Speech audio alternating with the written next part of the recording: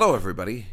This is Dave Juskow from the Dave Juskow Podcast, giving you the introduction to the Year of the Godfather final episode, episode 5, which we will be presenting today in its entirety, recorded on Tuesday, May 9th, 2017, at the Village Underground in New York City with a cast of thousands. Just a little precursor before we begin the show. As normal, if you've heard the other 4 episodes, it begins with me doing my lovely introductions to the show, whatever they may be. And then we have the lovely comedian Jessica Curson, who really hit a home run. Her act was terrific, built up the show so people were ready for The Godfather to be performed.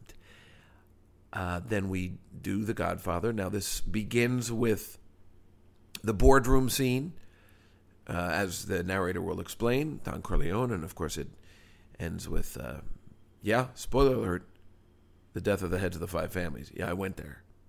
And as a note, when we do the death of the 5 families, what I did in this particular case, and you won't be able to see it obviously, was I had a video of some friends of mine pretending to be the 5 families, and those people are at first Jeff Ross, and what they would do is explain how they get killed in the movie. So it goes Jeff Ross, Sarah Silverman, me, a Sesame Street puppet or Muppet, and Artie Lang.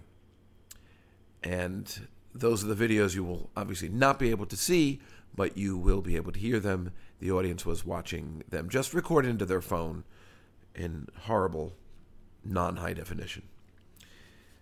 The cast list has, as we also explain on stage, I'm just saying, Colin Smith on guitar, Noam Dworman on mandolin, Susan Wang on the accordion. Rick Chrome, our narrator, back from hiatus, did a great job playing Philip.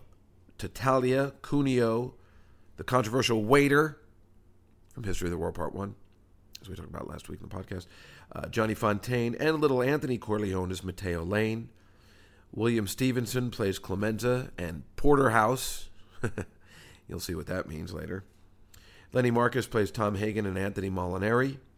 Greg Rogel plays Fredo, Willie Chichi, and Strachey. Our friend Rachel Feinstein plays Kay Adams and Connie Corleone. Jim Norton, our new friend in these shows, plays Barzini, Zalucci, and Carlo Rizzi. And, of course, Dan Natterman plays Michael Corleone. As you know, in the past 4 episodes, we do read from scripts. People come on and off. There's a couple of mix-ups sometimes. Sometimes people can't get their lines right. As you know, that drives me crazy. But what are you going to do? I think as a whole, it came out pretty good. And I think the audience liked it very much. Oh, I play, me, Dave Juskow, I play Vito Corleone, Tessio, Mo Green, and the priest.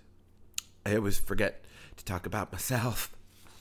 But, that's the story for this last and final episode of the Year of the Godfather, at least the first Godfather movie, the 1972 The Godfather. Did it in 5 parts. This was the final part, as I said before, performed on May 9th at the Village Underground in front of a live, hot audience on a Tuesday night down in the basement of a comedy club. But a fun time was had by all. I'd like to thank everybody who's been listening to all the Godfathers. We move on in September to Grease. Yeah, you heard me. The movie Grease, which will be performed at the same place coming up on September 12th. Anyway, thanks for listening. I hope you enjoy it as much as we enjoyed performing it for you and the audience. And I guess that's all I have to say. Please enjoy the show. So long, the Dave Juskow Podcast.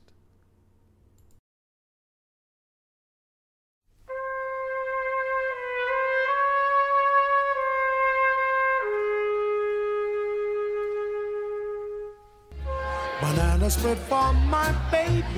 A glass of plain water for me. Ladies and gentlemen, you've seen him on Crashing. Make some noise for the Don himself, Dave Juskow. Thank you. Thank you, everybody. Thank you for coming to the final. What kind of club is this? Thank you for coming to the final Godfather. The final Godfather Part 1. Yeah. Oh, there's plenty more where that came from. How many people have been here for all 5 Godfathers? Yes. Just seeing that area over there. Excellent. I was going to get shirts. I've been to all 5 Godfathers, but I cheaped out. So I Jewed out. All right. We all know how it is. I still use that term, Jew 'em down. I can't help it because I'm allowed to. Yeah, boom. Good, what a great crowd. Everybody's excited. It's an exciting evening. We're going to have a great show for you. It's going to be unbelievable. I'm very excited. Hello, people in front. How are you? Nice to see you. Very brave. Actually, there's nothing to be brave about. I mean, nobody's going to make fun of you tonight, right? You can be making fun of us because we don't know how to read from a piece of paper or something like that because we read from scripts on the stage. Have you guys seen any of the shows before? No. We'll see if you're in for... I'd like to say you're in for a treat, but I don't know. And you have to judge for yourself. You might be like, what the hell is this? Why am I here? Why are they reading from scripts? They can't memorize? But no, we're comics. We don't know how to memorize. We don't know anything about acting. But everybody does what they can. We also have a band and everything, but we'll talk about all that later. Let me explain something that after this show, this being the final Godfather, in December, we will be doing a reading of Love Actually for the ladies. Yes, the Christmas show continues. Last year we did Mr. Magoo's Christmas Carol, and it went swimmingly, and it was a musical.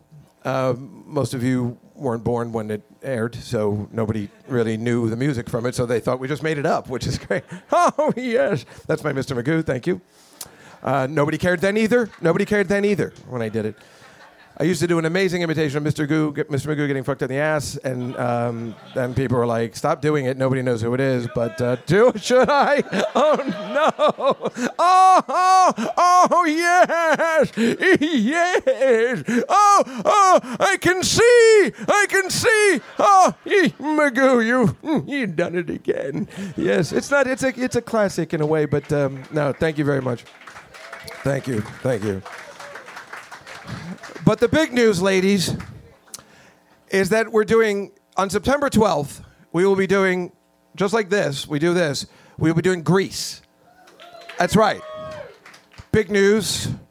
And then, in March, we'll go back to the manly stuff. We'll be doing Goodfellas. I know. Exciting, right? Big announcements. But I've been waiting to do Grease. Noam, the band leader, the owner of this establishment, he's always like, let's do a musical. Let's do The Sound of Music. But that has Nazis and stuff, and it just seemed inappropriate. Although, in a place where Anne Frank could have been, maybe, I don't know, it could work. I wanted to do a scene where Michael Caine would be in The Sound of Music, but he's too loud. He goes, are we going to say Right Tops on Roses now? Okay, no, that's not going to happen. But Grease is the word. Oh, no. This is not good. I'm obsessed with Grease. I've been obsessed with Grease for a long time. I've been waiting to play Rizzo my entire life. Thank you, because now I am the exact age I believe Stockard Channing was when she was in the show. Thank you. The day I turned 50, I realized I'm ready. I'm pretty sure she was at least that age. They all were. I've never seen 40-year-old, pink ladies before, but they seem to be in that movie. So I am obsessed, but and I'm excited, to play Rizzo. But since I was a kid, when I saw the movie, I had many questions. Obviously the movie's ridiculous, but it still, even as a kid, I was like, there's some points here that I'm having some trouble with that I like to point out, which, obviously we'll talk about in September. But, for instance, Sandy and Danny are summer lovers. We know this. It was Summer Lovin', first song. So that means they've been on a beach in California, we know that, for 3 months? I don't know how the system works in California, but let's just say May to August or whatever. They hang around each other, but apparently their conversation is so unbelievable And remember this, John Travolta's an idiot, right? So we know how he is. He's like, what, where, what's happening, right? He doesn't have much to say. And Olivia Newton-John is so bad, her husband tried to fake his own death. So she clearly is extremely vapid. We know she's hot, but this is a true story. He tried to die in a bizarre boating accident, which was my plan, and then this guy stole it from me. So, but the whole summer they're together, but not once is the conversation so fascinating, nobody mentions what high school they go to. In case Sandy's plans change, she doesn't go to Australia. I go to Rydell High. You know, if you're in town, if your plans change, I'm just saying, I go to Rydell. It's right down the street. Can't miss it. And it's funny, she comes back and she goes, I don't know, you must go to high school around here somewhere. I should probably look them up. They have yellow pages, right? I know there's no internet, but I'm just saying, seems like it would be pretty easy. You know, I met a dude here over the beach. He was awesome. That bothered me. I remember when I was a kid. I think I saw it with my father, and I'm like, here's the problem I'm having with this. That's the way I used to talk when I was 9. So, but my biggest problem is in the scene where John Travolta finally sees Olivia Newton-John, who is so hot. Is anyone in agreement that she's not just 70s hot, she's hot forever? Right. It's not like when your parents would tell you, oh, you got to see it happen one night, because there's a, who's in that? Claudia, right. She's 20s hot, and that's it. You know, I'm just saying. Olivia Newton-John's super hot. So why is he so embarrassed to say that I am dating this girl who's way hotter than any of you pink ladies, and he's embarrassed in front of a couple guys named Sonny, Putsy, and the guy's name is Duty. Right. It's like, no, Duty, I've never seen him before. I don't know. This is crazy. Duty, you got to believe me. Duty. He's trying to impress a guy named Duty. I mean, and I remember as a kid, I'm like, if the guy's name is Duty, why does he give it? I mean, I'm just saying, John Travolta's probably the coolest guy ever.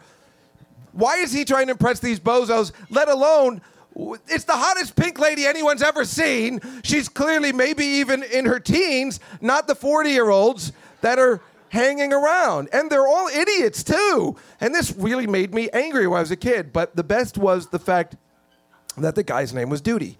Now, there's nothing funnier. And I don't know who wrote this script, but why you would write a character's name is Duty, I don't know. And to this day, I still have trouble with it. Now, here's what happened to me. I was so obsessed with the guy being named Duty that I was there was a TV show called Make Me Laugh years ago. Has anyone ever heard of it? It was long ago. It didn't last very long. And I was on that show. That's why you've never heard of me before. And the idea is the contestant comes up and they can win money if they don't laugh. And I got up there for 1 minute. You have 1 minute.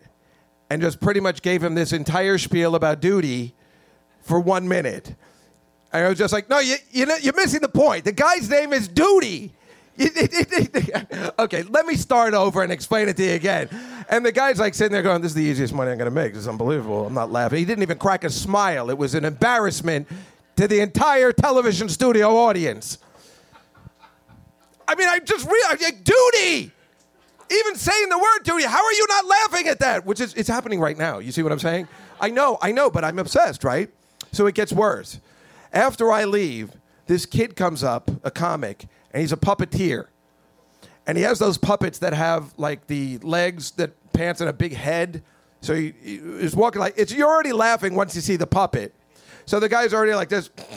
He's already pulling a Harvey Korman. He's going to laugh. But then the puppet says, Duty! And the guy goes, ah! And he just laughs unbelievably. And then they cut to me, and I'm like this. This is completely humiliating. But the worst part is, it gets worse. The worst part is this particular comedian was an Orthodox Jew, and he could not work on Fridays, but he chose this one Friday to come out and curse God and say, well, this will help my career, just to make me look ridiculous. I brought it around again. See what I'm saying? I hate that guy, and I hope he's not doing anything. Thank you. Mark Weiner, exactly. You know exactly what these guys know. All right, well, anyway, let's start the show. We got something to pick you up and entertain you this evening before we start the big show. Please welcome to the stage one of the funniest people you're ever going to meet. Please welcome Jessica Carson! Here she is. Thank you, Jessica. my God, was someone just singing? Did you guys just sing? That was me. I was just singing you on. Oh, there are comics over there. I didn't know. You guys have a whole fucking spread. Was there like a buffet? I performed at a country club today for 40-year-old Jappy girls in Roslyn, Long Island. It's totally true, in front of a salad bar that was 70 feet long. There wasn't one thing that wasn't in that fucking salad bar. And I kept saying people are dying everywhere and don't even have a grain of rice. And there is every single... I may bomb on purpose. I have to decide if I want to leave here and feel okay. You know, I don't know. I don't know yet. It's a little, this is good work right now. Like, I feel like I have to really work, kind of massage you. Isn't that a disgusting term? I have to massage the audience into letting go. How are you? Right, there's Jews in the crowd. This has been a very Jewish day for me. I'm going to leave here and eat a live pig. It's not even going to be dead yet. I'm going to eat it. I'm going to eat it alive. In front of some of you. Can you please smile at me? I have issues with my mother. You're literally just staring at me. You should try this. It's not easy. Anyway, so I wish there were more mics and shit around me while I'm performing. You know, I wish there was like an armoire, a marching band. Like, oh, God, I may wear a burqa from that show today that I did. I don't even think burqas are that bad. They're very slimming, I have to say. I feel that they're slimming, and you can hide everything you want under them. You can binge eat and play with yourself all day, and all people see are your eyes. It's really amazing. Just everything you feel shameful about, you can do. I'm holding onto the mic like this because I feel defensive. Anyway, I was just in West Virginia. That is the whitest place I have ever been in my entire life. I don't know if you knew that. Some of the people are actually see-through. I was sitting with this woman and I was like, you have an ovarian cyst. Does it help if I keep my face like that? That's how I feel internally all day. I just want all of you to know this. This is how I'm just anxious all day. Nothing's helping. I guess the woman thought I was ethnic looking because I have dark curly hair, but I'm Austrian and Polish from New Jersey. I'm Jewish. Like, there's nothing going on. But she was like, what's your background? What's your background? This actually happened. Where are you from? What's your background? So I was like, oh, and she ran away. And the whole town was evacuated. It was a fucked up situation.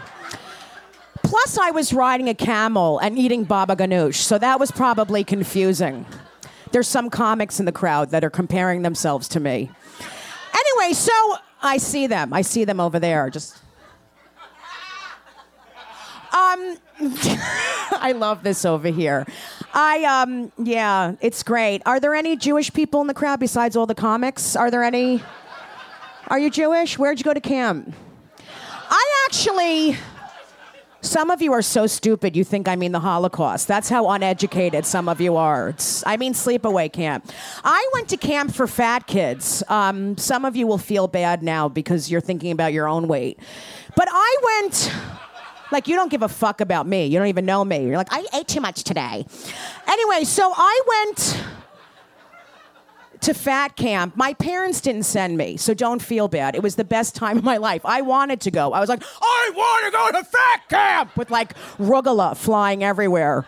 I went. It wasn't scary. There were no top bunks. You know, we used to play a lot of fun games like breathing, chafing, try to hide and seek.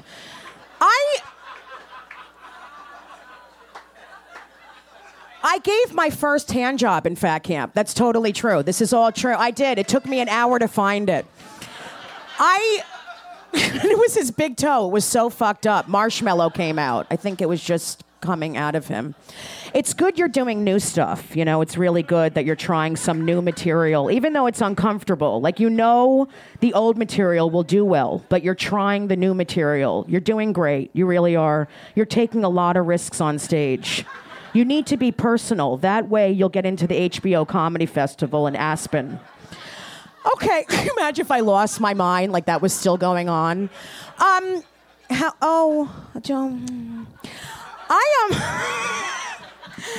I love this crowd. Most of you are great. Some of you are so self-involved. You just can't be present.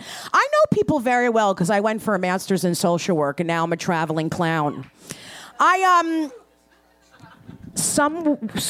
some reason why that didn't get across. That joke didn't get across to the crowd. Like something happened, but it doesn't mean it's not funny. It's funny. You're doing great. You know, wheat bread is still bread. It's bread. You lie to yourself that it's okay. It's not a vegetable. Like you can't juice wheat bread. You're a fucking liar. You lie to yourself all day. All right, I'm doing this because I hear Rachel Feinstein laughing. She's a very close friend of mine. Thank you. Anyway, so crazy. She brought something to them and I said thank you. How are you? No, you're so cute. You're adorable. What's your name? What is it? Clara. I love how feminine you are. You're like, Clara? Like you don't want the food to... I'm so different. I'm like an animal. I'm actually legally married to another woman, but it's fine because we're both feminine looking. Anyway, so... I mean, it's much easier. Like if we both had crew cuts and walked in like, hey, Dom, what's going on? Anyone need their oil fixed? We would have a harder time. But she's hot. Like you would jerk off to her. You would... Did you just see how fast I did that? I masturbate very fast because I feel like I don't deserve pleasure. Okay. Like when you masturbate, do you run a bath and light a candle? You look like you really take care of yourself. I turn the lights off, blast AC/DC, and attack myself with a jackhammer. It's very... That's it. That's all you're worth. Shut up, Dad. Okay. So... I'll never make it. So Danielle's really pretty. People ask us dumb questions like, are you guys sisters? I love that because we both have long curly hair. I'm like, if sisters finger each other in Home Depot... We're sisters, because that's what we do every Sunday. Do you watch lesbian porn? You do? I love that you admitted that. Oh, guys are always like, no. I'm like, bullshit. It's not what you think it is. You know what I mean? Like, oh my God, your fingers feel so good in my pussy. Your fingers feel so good. Harder, harder, harder, harder. Real lesbian porn is women just sitting around crying and eating hummus. It's just a lot of crying. People ask who's the man. That's another question we always get, which is hysterical because she's even more feminine. Like she wears like heels and a lot of makeup. They go, who's the man? I'm like, I guess it's me because I don't listen and I'm dead inside. I know. Look at them. Oh, yeah. Would I be standing here if that weren't true? I mean, this is really a horrific fucking career. This is the worst decision I've ever made. Except for wearing tight clothes in fat camp. That caused problems with a counselor. Okay, so that was funny what I just said, but some of you are getting tense because you have your own history with being inappropriately touched. If anything is going to keep you fat, it's being molested in fat camp. All right, so that was for the comics. So I got married to Danielle. I'm Jewish and she's not. My family did not care it was a woman. I know the Jewish people are going to get this. They were upset that she's not Jewish. Isn't that amazing? I know. You're going to... I'm like, what? That's what you're upset about? It was amazing. Every week I got a call. How can you have pork at the wedding? You cannot serve pork. We have Jewish friends coming. I'm like, that's what you're concerned I'm eating? That joke makes you nauseous, but it's okay. It's very personal. You just need to keep doing personal stuff. You'll do great. You're going to make it when you're 60. All right. We have a baby. I didn't have her, but I still am trying to lose the baby weight. She's really cute, thank God. She's white and pretty. She's going to have such an easy life. That doesn't get a laugh, but I think it's so funny because it's true. It's so true. Yeah, she's really cute. You guys are a great crowd and accepting, but there are some people in this crowd that are evil. Odds are that some of you are disgusting people. Just look at what's going on. So I know that a couple of you probably think that, like, this is what some people think. Like Mike Pence, all those people, like gay people try to make their kids gay. Like that's the goal. You know that. I know some of you have heard that. And I have to say, unfortunately, that's true. That is all that we care about is making her a lesbian because We're trying to create more. So we take her to a lot of softball games. We brought her a tool belt, and we named her Ellen. I literally just got nauseous when I told that joke. Do you ever get nauseous from your own material, Dan? Yeah. Well, you're dead inside more than I am. You really are. It's okay. You have to be. It's okay. There are Jewish people here. I do a lot of shows. I go to Florida a lot. They're horrific. All those places like Boca, Tika, and Hunter's Run, you know, they pay a lot. They're horrible, but they pay a lot. So I have to go because I'm the dad. And I just have to do everything now to support the fucking family. But all Jewish people have the same face, most of them, even when they're saying something positive. Do you ever notice that? It's gorgeous outside. I'm so grateful I'm healthy. What a delicious appetizer! The fuck is wrong with you? They talk during the show a lot. They can't stop talking, and they talk loud because they're deaf. So I have to be patient with that because I can't, you know, they're old. Like, I really try to be loving and patient. But I'll be in the middle of my act, and I'll hear them talking in the crowd. And it's already hard enough to perform for these people. I'll hear this. Like, this is an example. Like, did she just say she's from New Jersey? I think she did say she's from New Jersey. What part of New Jersey? Do you think she knows the Eisensteins?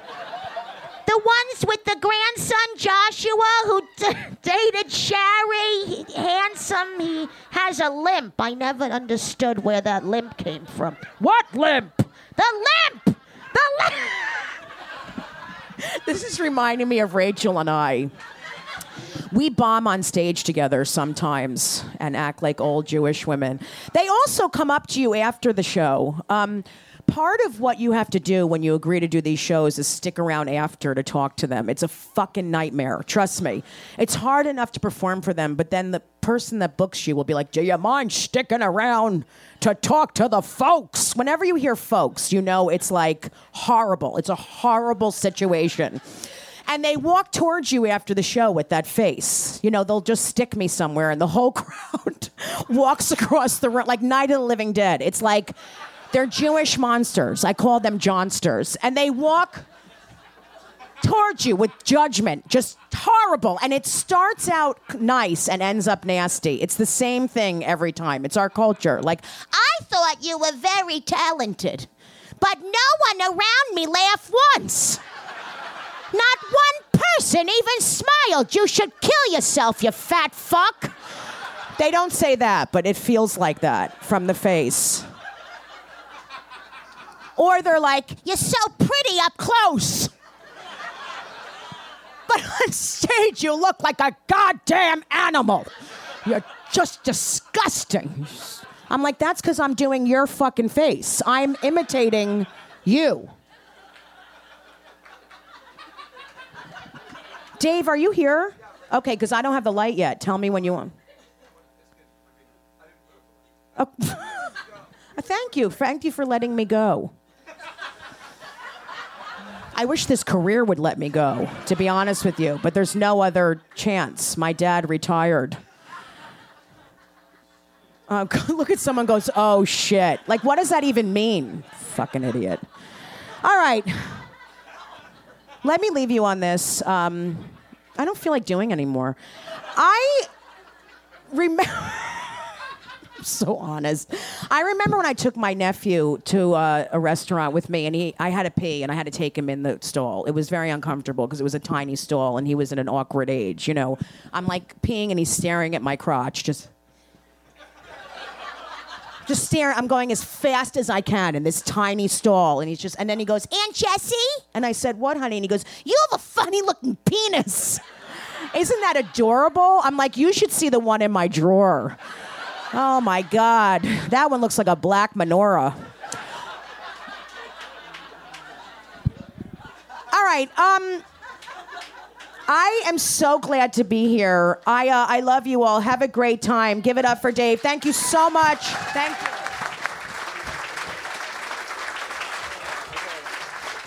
Jessica Curson, everybody. Jessica, yes! She was so good. Thank you so much. Yeah, I just let her go because she was doing such a good job. You were having a good time. So why wouldn't I let her keep going? Am I right? Yeah. Who the hell are these people? Oh, right, we're going to start. We got a show to do. Right, we have a show to do. For heaven's sakes. So this is episode 5 of The Godfather. We've taken the first Godfather movie, put it into 5 parts. This is the final episode called Keep an Eye Out for Mo Green. Hello. This is odd. They're not Godfather ready yet. Now we're ready. That's what we needed. As I said, we will be reading from scripts. People will be walking on and off stage. And some of us play multiple parts in which we might move from one microphone to the other. If we do it, hopefully you'll recognize the difference. So, I guess I don't think there's any other announcements. Let's introduce everybody and who they will be playing so you can keep it in your head. On the guitar is Mr. Colin Smith with the beret. He looks amazing. I knew it wouldn't be a beret. You look very Italian today. Our new addition, Susan Wang on the accordion. What? Yes. Some of you who know The Godfather might know why she's on the accordion. We'll find out. And as always, on the mandolin, Noam Dwarman, everybody. Yes. Our narrator for tonight from the HBO series Divorce. Please say hello to Mr. Rick Chrome, everybody. All right, now there's our cast of characters over there. If it's difficult to get up, you don't have to. Otherwise, you can, just stand up or something, or you can come up on stage, whatever you guys want to do. Starting with playing Cuneo, Philip Tatalia, the controversial waiter, Johnny Fontaine, and little Anthony Corleone from Late Night with Seth Meyers and At Midnight, Mateo Lane. Yeah! He's handsome, ladies. Playing Clemenza and Porterhouse from Last Week Tonight with John Oliver and Inside Amy Schumer. Please welcome William Stevenson. I'll give him some time. Oh. Playing Tom Hagen and Anthony Molinari from the FX series Louie, it's Lenny Marcus.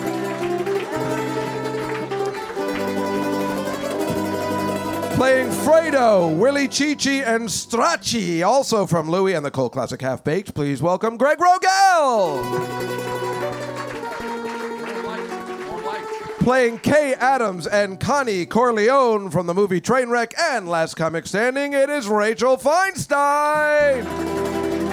Isn't she lovely? Playing Barzini, Zalucci, and Carlo Rizzi from the Jim and Sam Show on Sirius XM Radio, it is Jim Norton. Are there any other lights? Turn up all the lights. There we go. There we Seems are. like I wouldn't have to tell people that, but I do. And as always, as Michael Corleone from America's Got Talent and the Comedy Cellar Show on Sirius XM, it is little Danny Natterman. All right, that is our cast. Now we will go back, sit down, and start our final episode of The Godfather, Part 1, Episode 5. Keep an eye out for Mo Green. Hello? That is hilarious. That's hilarious. Thank you, Rick. Previously on The Year of the Godfather. The Godfather, Don Corleone, while recovering from an assassination attempt, has been informed that his middle child, Sonny, has been murdered. His youngest son, Michael, was forced into hiding in Sicily and has been waiting to return home as soon as he receives word that it is safe. While in Sicily, Michael got married to the beautiful Apollonia, only to watch her be blown up in an assassination attempt that was meant for Michael. With all of this bad blood and possible all-out war between all of the mafia families, Don Corleone, the most respected of all the Dons, calls together an unprecedented meeting among the heads of not only the 5 families of New York, but 10 other families from across the country to put an end to all of this bloodshed. We opened this episode in a boardroom in downtown New York City in 1946 at the Federal Reserve Bank building at 33 Liberty Street. All of the Dons and their aides are seated around a conference table. There are also aides standing directly behind the men seated in the chairs. Let's just say there's a hell of a lot of testosterone in that boardroom. As we look around the boardroom, we can see it is filled with bowls of nuts and oranges. Don Barzini, who heads perhaps the strongest family in the country besides the Corleones, is sitting at the head of the table. Don Corleone and Philip Tartaglia are seated on opposite sides of each other in the middle of the large oak table. Like Don Corleone, Philip Tartaglia also had a son assassinated, so the two are giving each other a good stink eye as Don Corleone gets up to speak. Don Baldini, I want to thank you for helping me organize this meeting here today, and also the other heads of the 5 families from New York, New Jersey. Let's see, we have Carmine Corleone from the Bronx, from Brooklyn, Philip Italia, from Staten Island, we have Victor Stracci. From Miami, we have the very attractive Carlo Tremonti. Please say hello to Joseph Zalucci. He's from Detroit. No, he's from Grosse Pointe. It's okay. It's all right. Much better, yeah. The Godfather continues to From introduce the everyone in the West boardroom, Coast, we have, which is still, Hollywood ironically, Pinocchios, the more entertaining Frankie than the Galactic Falcone, Senate Anthony roll Molinari, call in Star Wars: The Phantom from Menace. Boston, the portly but always hilarious Dominus Ponza. From anyway, moving on from Cleveland. It's all right. We'll move on.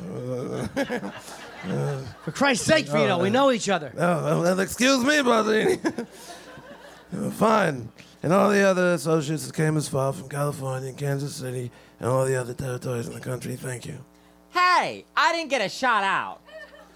You see, Baldini, I told you someone would get offended. Let me start from the beginning. From Brooklyn, we have Carmine Corleone. Vito! Tom pulls out Don Corleone's chair and he sits down. How did things ever get so far? I don't know. It was so unfortunate, so unnecessary. Talia lost a son, I lost a son, we're quits. And if Talia agrees, then I'm willing to let things go on the way they were before. We're all grateful to Don Corleone for calling this meeting. We all know him as a man of his word, a modest man. He'll always listen to reason. Thank you, Don Barzini. I guess that about wraps it up. Wait a minute. Oh, Jesus. Yeah, Don Barzini, he's too modest. He had all the judges and politicians in his pocket. He refused to share them. When did I ever refuse an accommodation? All of you know me here. Stracci, when you were sick with the flu, who was it that bought you chicken soup every day until you were better? You did.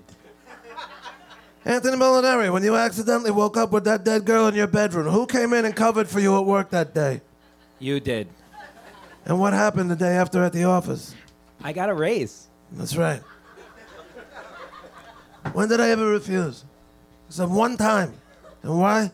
Because I believe this drug business is going to destroy us in the years to come.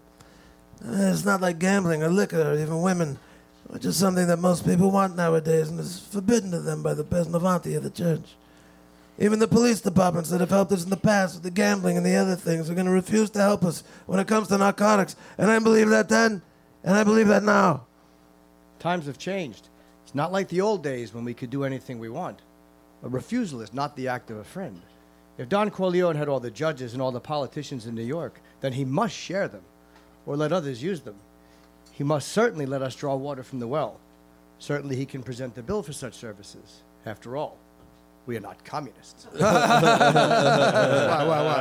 I say? Joseph Zalucci from Detroit gets up. I also don't believe in drugs. For years, I paid my people extra so they wouldn't do that kind of business. Tartaglia whispers something. Talia, pay attention! As I was saying, somebody comes to them and says, I have powders. If you put up $3,000-$4,000 investment, we can make $50,000 distributing, so they can't resist. I want to control it as a business to keep it respectable. Ah! I don't want it near schools. I don't want it sold to children. That's an infamia. In my city, we would keep the traffic to the dark people, the colored. They're animals anyway, so let them lose their souls. Colored boy, why you little I'll show him. I'll give his shoes a wax buildup he'll never forget. Hey, Vito, $50 says... Smells. He's never seen Caddyshack. $50 says smells. Kid picks his nose. I'll take that bet, Porterhouse. His name is Porterhouse. I hope that we would come here and reason together, and as a reasonable man, I'm willing to do whatever's necessary to find a peaceful solution to these problems. A waiter enters. Hey, everybody. Oh, my God. I've had like the day from hell. But you guys seem great. Does anybody want soup? Then we are agreed. The traffic in drugs will be permitted, but controlled, and Don Corleone will give up protection in the East, and there will be the peace. Well, there it is. Like I said before, that should wrap things up. We should get home just in time to catch the last 10 minutes of Dynasty. But I must have strict assurance from Corleone. As time goes by and his position becomes stronger, will he attempt any individual vendetta? Well, now I will, you dick. You're ruining it for everyone. Look, we're all reasonable men here. We don't need to give reassurances as if we were lawyers. Vito holds up his hand to interrupt Barzini. I'll handle this. You talk about vengeance? Is vengeance going to bring your son back to you, or my boy to me? I forgo the vengeance of my son. How about them apples? However, I believe one of you will betray me tonight. Barzini! What? Would you like a beverage? Get out of here. Boy, what a grouch. Anyway, I have selfish reasons. My youngest son was forced to leave this country for no good reason. Also, we shot a police officer. Grow up, people. And it's all because of this Solazzo business. That was like 3 episodes ago. Now I have to make arrangements to bring him back here safely, cleared of all these false charges. There's no proof of anything. There were no street cameras at this time. So really, it's like the whole thing never happened. But I'm a superstitious man. And if some unlucky accident should befall him, if he should get shot in the head by a police officer, or if he should hang himself in his jail cell, or if he's struck by a bolt of lightning, or if he burns himself eating soup that's too hot, or if some tranny picks him out of a lineup and says he made him do things to him, or if Warren Beatty announces the wrong winner at the Academy Awards, or if Donald Trump becomes president. Vito! We get the point. Or if Barzini takes it in the ass. What? Nothing. But if any of that happens, minus the obvious ridiculousness of the Oscars or the Trump thing, which, I mean, the bolt of lightning is more realistic, I think, then I'm going to blame some of the people in this room. And that I do not forgive. But, that aside, let me say that I swear on the souls of my grandchildren that I will not be the one to break the peace that we have made here today. Philip Tartaglia is in tears. Oh, damn it, Vito. You always know how to give me. I promised myself I wasn't going to cry today. You've always been a big softy, you son of a bitch. Get over here. Vito and Tom move toward the head of the table where Barzini is sitting. Tartaglia does the same. The Don and Tartaglia embrace as the others applaud. Oh, that is just terrific. That makes me want to take back that colored comment from before. You guys are the best. What a day it's been. Peace has come to the mafia underworld in the form of a long-standing truce, and history was made between 2 feuding families without vengeance. Or so we were led to believe. Don Corleone and Tom are now in the back of their limousine on the way home. Tom is getting right down to business, but you can see the Godfather is quite pensive. When I meet with the Tattaglia people, should I insist that all his drug middlemen have clean records? Mention it, don't insist. Barzini's a man who'll know without being told. You mean Tattaglia? Tattaglia's a pimp. What? Oh, my lord. He never could have outfought Santino. I'm not so sure. Santino was kind of an idiot. I'm pretty sure everyone had him down pat. I mean, Jesus, Pop. All anyone had to do was mention Connie or Lucy Mancini's vagina, and the guy would fly off the handle. You may be right, but I didn't know until this day that it was Barzini all along. All along what? What? I don't know. You said Barzini all along. You know, he's a big fat liar and shit. What about... What about him sitting at the head of the table and Regal all that shit? Oh, I you know. That was like the kind of shit I'm talking about. How many times do you think we should say shit in this scene? Shit, I don't know, 10 times? I just had it with this shit. Oh, that's enough. All right. We cut to the beautiful state of New Hampshire. New Hampshire and New England at the best time of the year. New England, home of some of the greatest Jews in comedy history.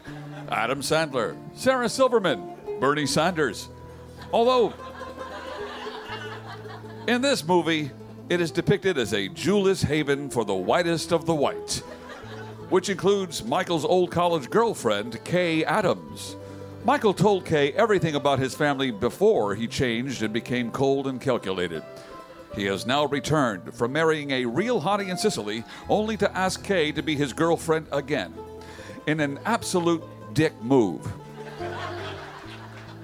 We move in to see Kay Adams, who is an elementary school teacher leading a group of children into the schoolyard. Come on, Nancy, keep it together. Oh, fix your pigtails, Blanche. Wipe your nose, Petey. Come on, children. All of a sudden, Kay notices Michael standing beside his Cadillac like John Travolta in Grease.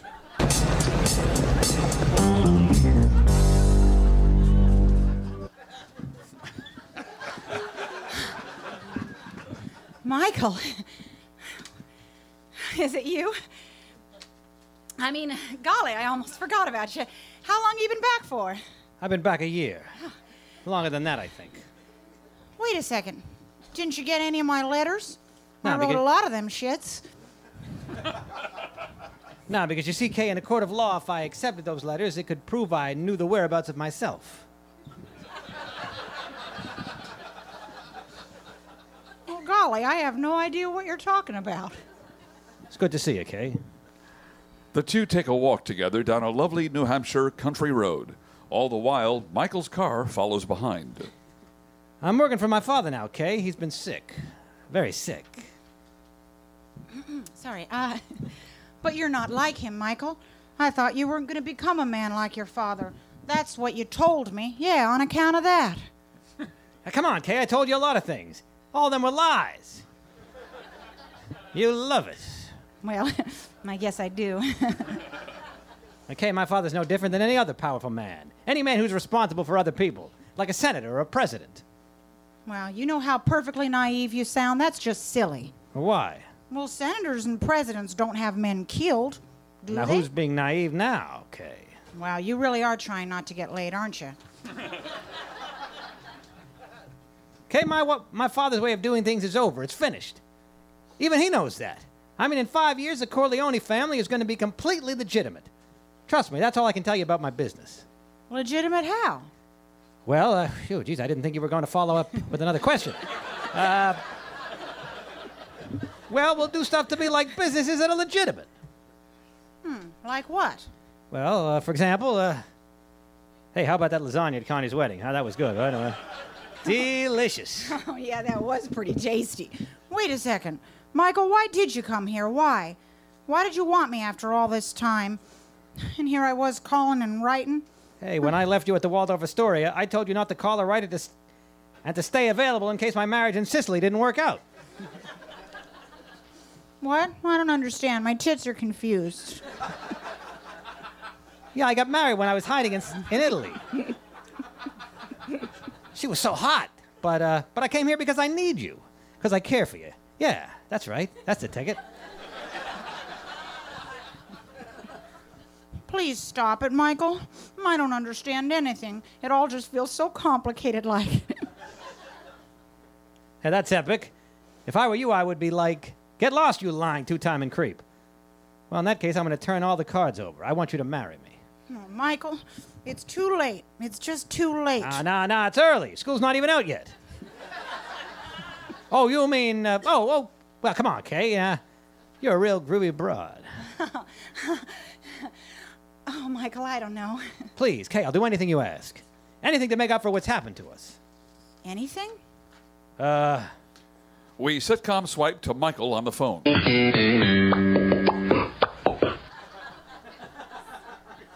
Howdy, is this Vito Corleone? Speaking.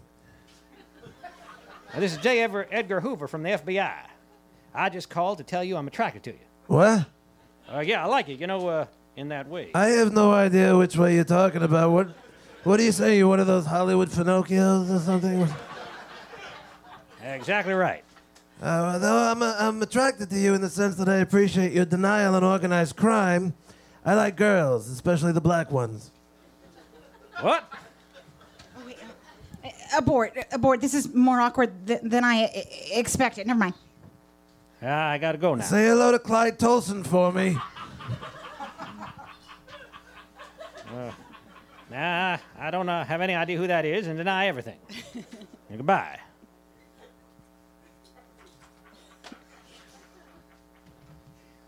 Well, I did what you asked because it's important to me, Kay.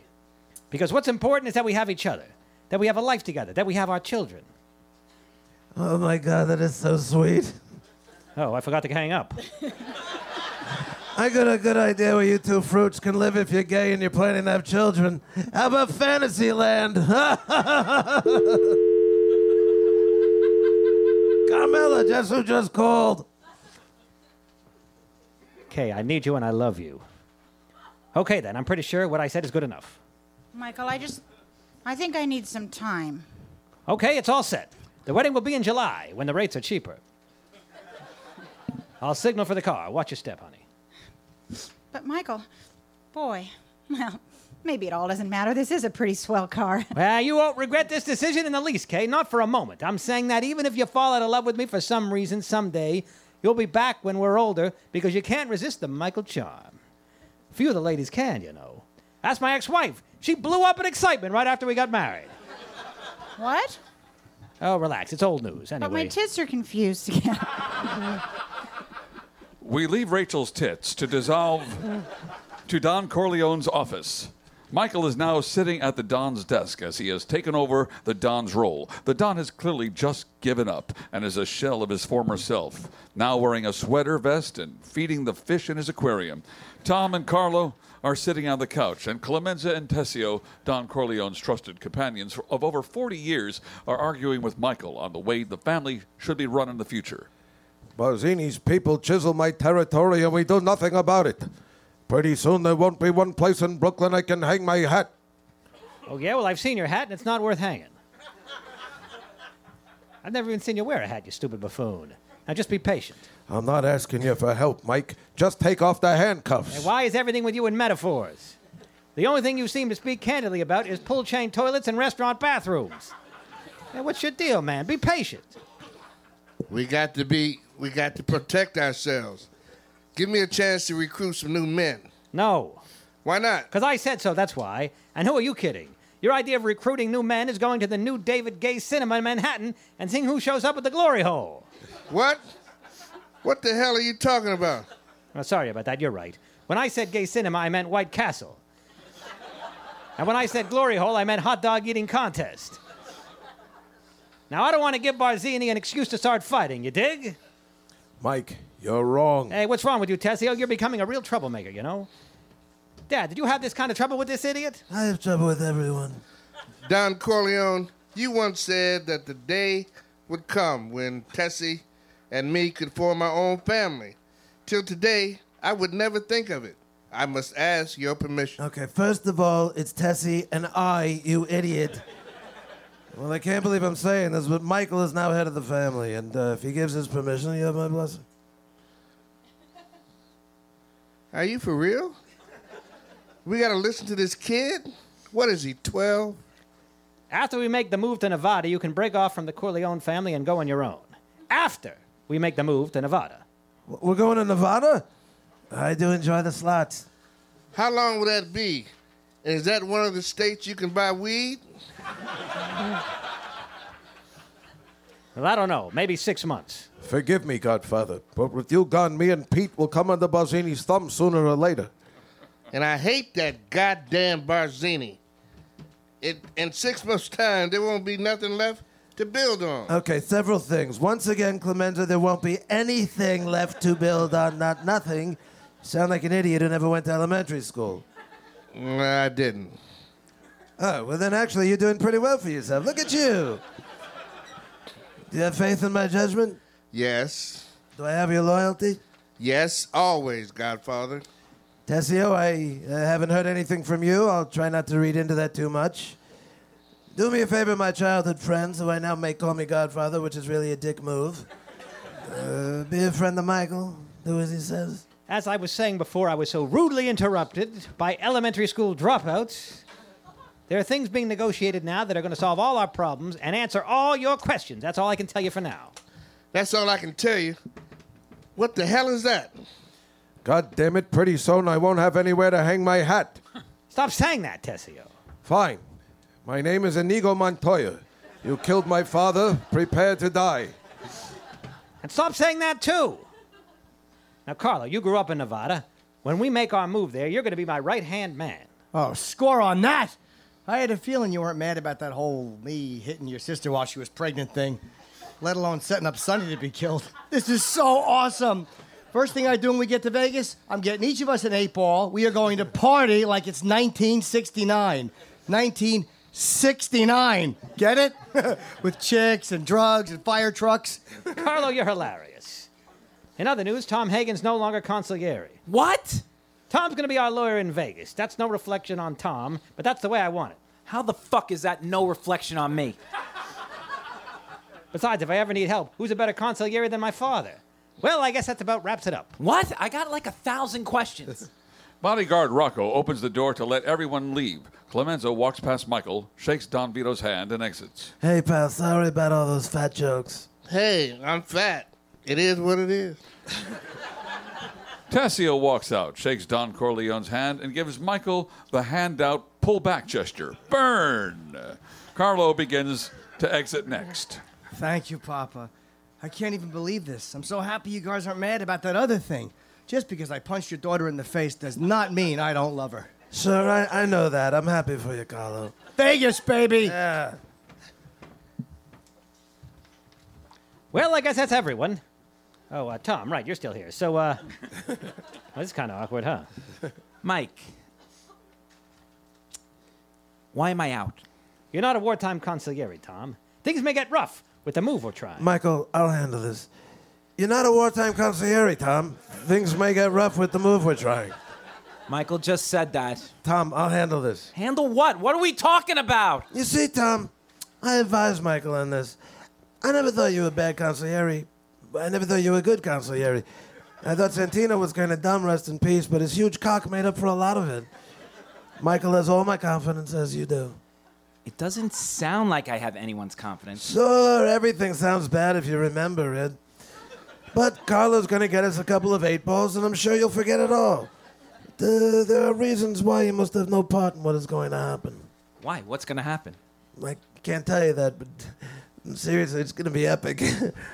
I wish I could tell you because I'm dying to tell someone, but it'll spoil everything. But trust me, it's good, like Devil Wears Prada good. Maybe I could help. You're out, Tom. Hey, fuck you, Mike. I get it. I'm out, jerk off. You're out, Tom. Shut up. Yeah, you're out, Tom. I fucking hate you both. Tom leaves in a huff. Tom leaves in a huff as Don Corleone gets up, walks over to Michael, and gives him a pat on the chest, then his face.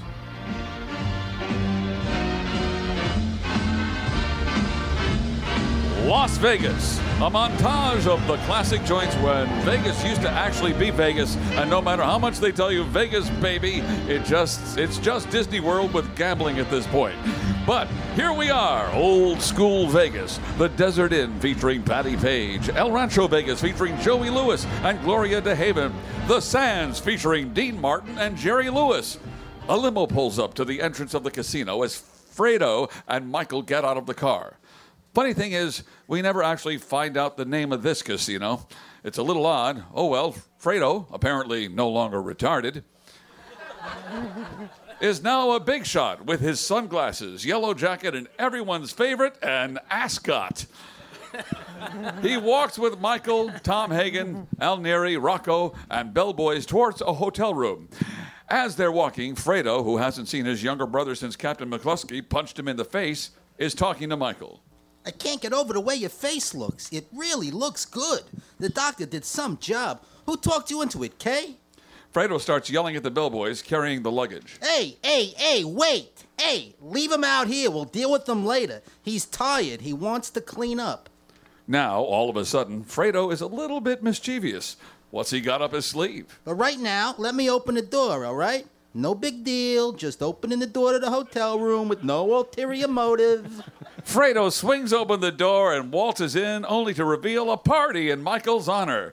A musical trio consisting of an accordion, a stand-up bass, and a piano player begins to play.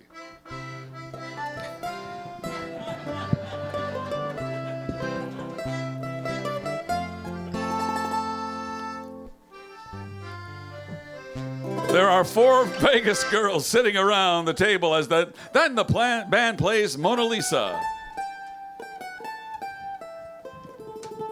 Yeah, that's it. Michael remains stone-faced and is actually quite displeased. What an asshole.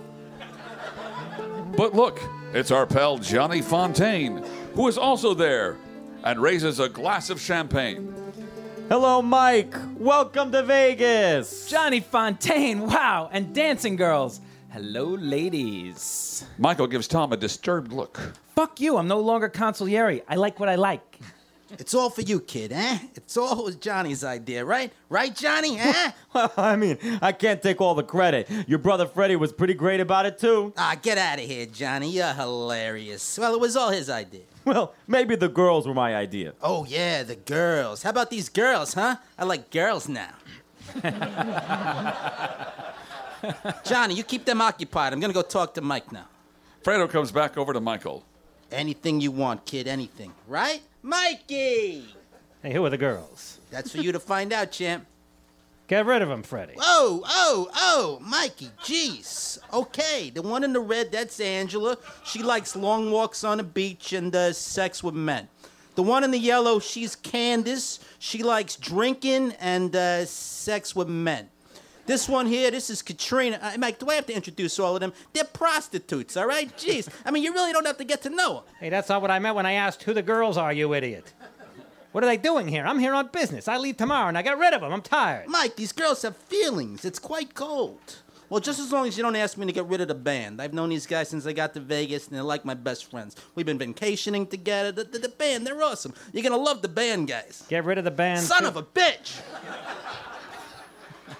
As gentle and polite as possible, Fredo asked the girls to leave. Hey, just take off. Come on. Take off. Let's go. Angela, out. Hey, come on. Scram. The girls begin to leave.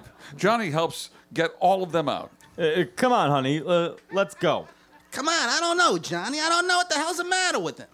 Now Fredo has to walk over to the band to tell them to scram. It's no wonder Fredo betrays Michael in Godfather 2. This is awfully embarrassing. I don't know. He's tired or something. Guys, I'll call you tomorrow. And what happened to Mo Green? He said he had some business. He said give him a call when the party started. Well, give him a call. I can't call him now. You stopped the party. Well, give him a call anyway. This sucks. Hey, Johnny. Hey, pal. What's happening? Hello, Mike. Nice to see you again. Gee, you're being awfully nice to me. Should I be worried? No. I just wanted to let you know we're all proud of you. Oh, well, golly. Thanks, Mike. Nah, take a seat, Johnny. I want to talk to you. Uh-oh. Johnny, you're a hoot. The Don's proud of you, too, by the way. Well, I owe it all to him. I don't like where this is going. Well, he knows how grateful you are. That's why he'd like to ask you for a favor. You've got me kind of in quite the pickle here. I don't know what the favor is, just out of curiosity, and this will never, ever happen. But just what if, I was to refuse whatever favor you're about to ask? I refuse? Well, I don't know. It's never really happened before. That's a good question. Well, I will take into account that you're an okay guy and a good caddy. Well, in that case, Mike, what can I do? The Corleone family is thinking of giving up all its interest in the olive oil business and settling out here. Is that right? Yeah, that's right. Now, Mo Green will sell us his share of the casino and the hotel, so it could be completely owned by the family. Tom, get over here with the paperwork, dummy. Hey, Mike, are you sure about that? Mo loves this business. He never said nothing about me about selling. Shut up, Fredo. I'm going to make him an offer that's so good he'd have to be crazy not to accept it. This is one hell of an offer. So you're saying you're gonna make him an offer he can't refuse? Yeah, well, I just said that. Well, that's exactly what the Godfather said to the band leader that had me under contract. Someone should let Mo Green know he's in big trouble. See, Johnny, we figure that entertainment will be a big factor in drawing gamblers to the casino, and we hope you'll sign a contract to appear 5 times a year. Perhaps convince some of your friends in the movies to do likewise. We're counting on you. Well, I guess, Johnny thinks about it. His answer might be the most important answer he's ever uttered. But what is the right answer? You know what? Sure, Mike. I'll do anything for my Godfather. You know that. That was the correct answer, Johnny. Narrator, tell him what he's won. Johnny, you've won a Hamilton Beach Electric Mixmaster. This beautiful chrome electric Mixmaster has 12 speeds and 2-quart mixing bowl. Oh! It's also equipped with 1 square beater and 1 conical beater, so you spend less time in the kitchen and more time in the bedroom. Hubba, hubba. Hamilton Beach, the leader in home appliances. When you're sick of the kitchen, come out to the beach. Hamilton Beach. And now, ladies and gentlemen, put your hands together for one of the most fun guys you'll ever meet. And one of the most enduring characters in motion picture history that's actually only on film for a total of 2 minutes and 10 seconds. And the 10 seconds is him getting shot in the eye. It's everybody's favorite casino owner, Mo Green.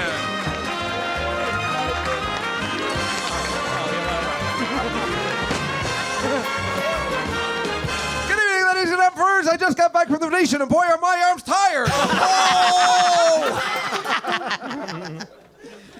You know, the Venetian Hotel is modeled after the old city of Venice. Venice is a very interesting city, very old city, interesting city. You learn a lot in Venice. You know how to make a Venetian blind like this. Ah! Funny answer. Hey, Mike. Hello, fellas. Everybody's here. Hey. Freddie, Tom. Good to see you, Mike. Mo, how are you, Mo?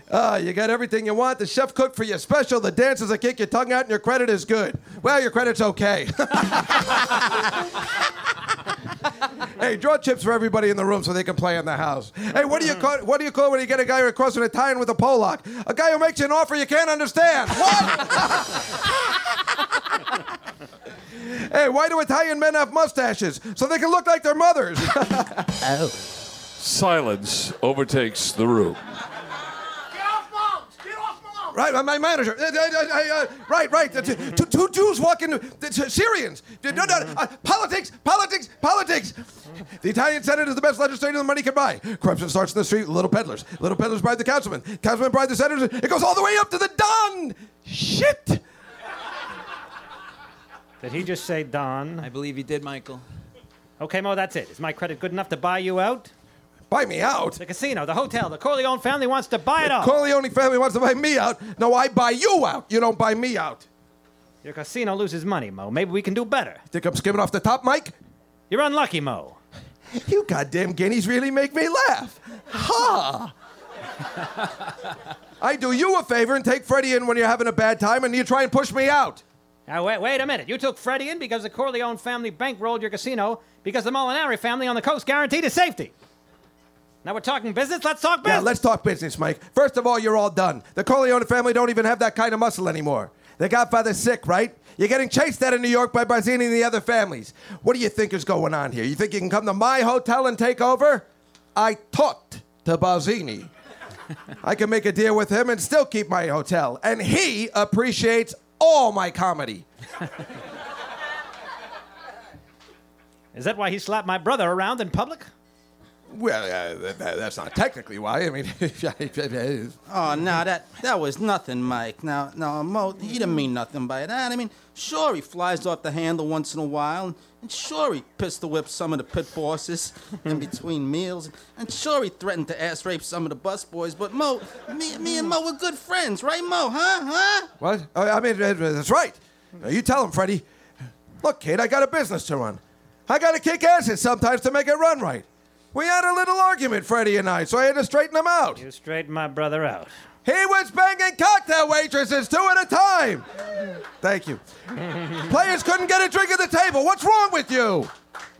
Fredo, you old dog. You didn't tell me you were having nonstop sex? It's nothing that some gentleman like me wouldn't brag about. I hate not being able to get a drink at the table. Shut up, Tom. Yeah, shut up, Tom. All right, jeez. I leave for New York tomorrow. Think about a price. Son of a... Do you know who I am? I'm Mo Green. I made my bones when you were going out with cheerleaders. Ooh, you're Mo Green? I'm so scared. Maybe I'll say that last line again with the actual line said in the book. All right, go ahead, try. Son of a bitch! You think you can just brush me off like that? I killed more men than you before I could jerk off.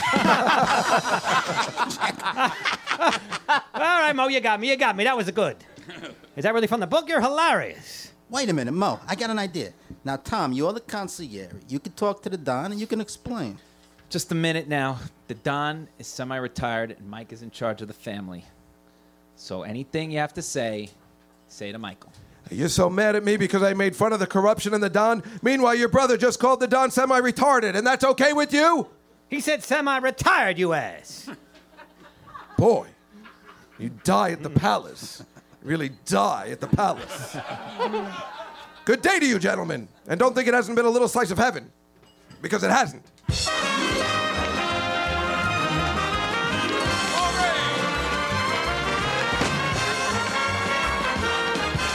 Mike, you don't come to Las Vegas and talk to a man like Mo Green like that. Fredo, you're my older brother and I love you, but don't ever take sides with anyone against the family again. But ever. Mike, he's hilarious.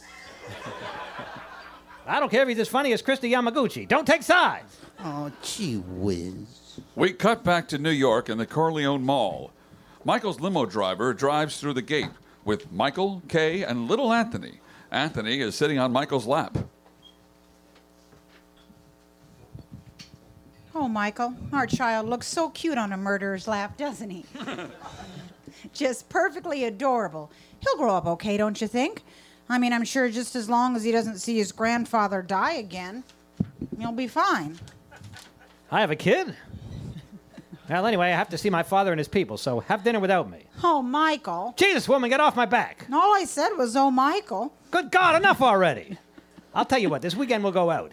Yeah, we'll go to the city. We'll see a show and we'll have dinner. The whole works. It'll be the best time, I promise. Oh, my God. That does sound swell. What show? The Diary of Anne Frank. You'll love it. I don't know that one. Is that about the Jew girl? Well, I don't think so. It's supposed to be great and it sounds steamy. Either that or the Mikado. It's up to you. But it's 1955. Broadway musicals are in their heyday. Can't we see Guys and Dolls or Damn Yankees or South Pacific? Okay, Come my on. decision is final. Trust me. Who knows what's in a 13-year-old girl's diary? Probably all boys and sock hops. Ah, youth. Michael gives Kay a kiss and begins to step out of the car. Oh, Michael. Michael. Your sister wants to ask you something. Well, let her ask. Michael slams the car door in Kay's face. Hey. Michael reopens the door.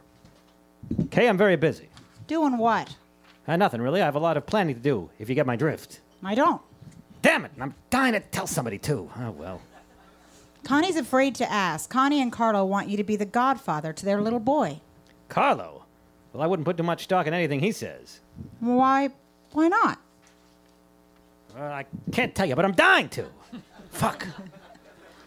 Michael, will you? Please? Let me think about it. We'll see.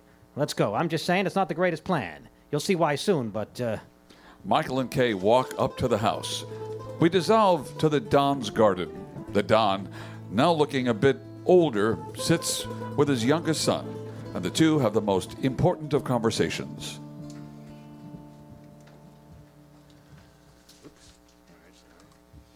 Fredo? No, just because you dropped your one. Right. So, Bozino will move against you first. He'll set up a meeting with someone that you absolutely trust, guaranteeing your safety. And at that meeting, you'll be assassinated. Yeah, try that again. Yeah, there you go. Sorry. What the hell? You're kidding, right? Sorry. I like to drink wine more than I used to. Anyway, I'm drinking more. What the hell are you babbling about? I don't know. Your wife and children, are you happy with them? Hey, listen, old man, I don't know what your deal is, but thanks for bringing up my wife and children after you tell me I'm going to be assassinated. Dude, you've completely lost it. Well, clearly I'm not going to that meeting. Who in their right mind would show up at a meeting knowing they're going to be assassinated? I hope you don't mind the way I keep going over this Bazzini business. No, it's terrific, oh great warrior of wisdom. Please let me know again how Barzini is going to kill me next time I see him. Now I know why Clemenza kept saying he hated that goddamn Barzini. He's an asshole. It's an old habit. I spent my life trying to be careless, and not to be careless. Women and children can be careless, but not men. Well, again, I reiterate, it would be quite careless to show up at that meeting, methinks. By the way, how's your boy? My boy? Oh, he's fine. His father's about to be assassinated, and he went to his grandfather's bed after he had been shot in the back 5 times, but I see no reason why he should grow up with any issues. You know, he looks more like you every day. He's smarter than I am. 3 years old. He can read the funny papers. Read the funny paper. That's great. Did you see last week's Marmaduke? He's so big, he takes up the whole couch. Nobody can sit on it. Really. I want you to arrange to have a telephone man check all the calls that go in, because, you know. I did it already. Because the traitor could be anyone, even Marmaduke. Yeah, I took care of that. Oh, that's right, I forgot. Now, what's the matter? What's bothering you? I'll handle it. I told you I can handle it. Because Marmaduke is quite a handful. I'll handle it. I don't know. I knew Santina was going to have to go through all this. And Fredo, I never wanted this for you. I worked my whole life. I don't apologize to take care of my family. And I refuse to be a fool dancing on the string held by all those big shots. I don't apologize. That's my life. But I thought that when it was your time, that you would be the one to hold the strings. Senator Corleone, Governor Corleone or something. Another Petsanavante. There wasn't enough time, Michael. Not enough time. Well, no, there wouldn't be, would there? Between my getting assassinated and your nonstop Marmaduke talk. But we'll get there, Pop. We'll get there. Now listen, whoever comes to you with this Bazzini meeting, he's the traitor. Don't forget that. Is it Tessio? It's Tessio, right? Am I right? Don't give it away, you idiot.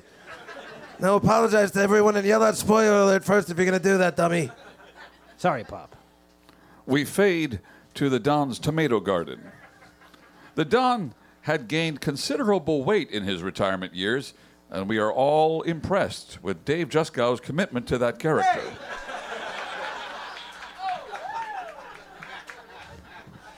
The Don, now dressed in his baggy gray trousers, a faded blue shirt, and a battered, dirty brown fedora, loves his tomato garden. And not just tomatoes, tomatoes and peppers. Yeah, that's because when I got shot, I figure I grow them myself. I avoid all that nonsense. The Don, always doing the math. You know who also likes tomatoes? Marmaduke. Oh, one time he got into a tomato patch and he made a whole The big Don thing and his about grandson, Anthony, are now playing in his garden. All full of tomatoes. The Don has a watering spray canister he is using on the tomatoes. It was funny either way. He was very serious about his garden, and he knew that if he didn't water before the sun got too hot, disaster could strike, or even worse, ants. Can I hold it, please? Okay, come here. The Don shows his grandson how to use the water canister. Can I water these? Yeah. No, over here. Be careful, you're spilling it. So what? It's only water. If I wanted it spilled, I would have asked Fredo to do it. All right, come here. Anthony, I want to tell you something. Someone's going to set up a meeting with your father. And at that meeting, he's going to be shot in the head. Whatever. No, wait, that isn't what I wanted to tell you. Stay right there. The Don starts to cut up an orange. He turns away from Anthony and puts a piece of the orange peel over his teeth, grunting and holding his arms up like a monster. And as he continues to cut the orange peel. No.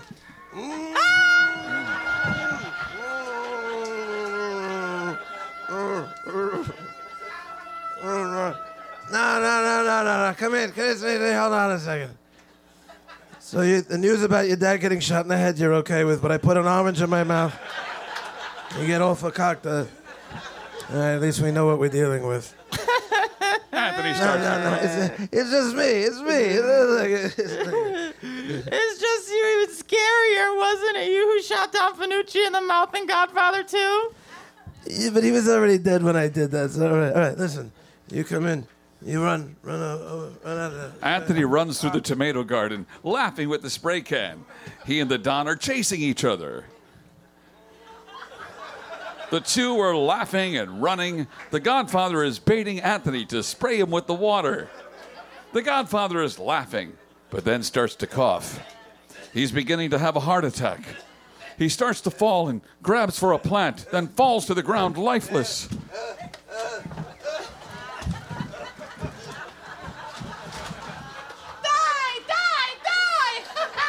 Anthony. Oh, Grandpa, you're hilarious.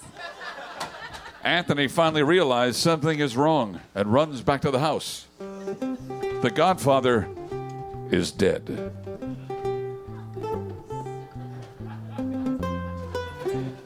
Well, that's it for me, folks. But watch for me in Superman, the motion picture. Also written by the same guy who wrote this, Mario Puzo. Did you know that I'm so lazy and fat that I gave them the idea that Jor-El should be depicted as a bagel with a voice coming out of it so I didn't have to turn up on the set? This is a true story. Then when I got to the set, this is what I did so I could memorize my lines. Tom, here, come here. Yeah, look at this. Yeah, I put that thing on his head and then I stick the dialogue. I go, I don't have to memorize. My friends, you know me to be neither rash nor impulsive. I am not given to wild, unsupported statements. I tell you, we must evacuate this planet Krypton immediately. Thank you, Tom. I don't know. It sounds a little like the boardroom scene from earlier, right? Because you all know me here whenever I refused an accommodation. It's similar. This Mario Puzo is a putzo. Well, as Joey in Full House says, cut it out. I'm out of here. The Godfather, everybody.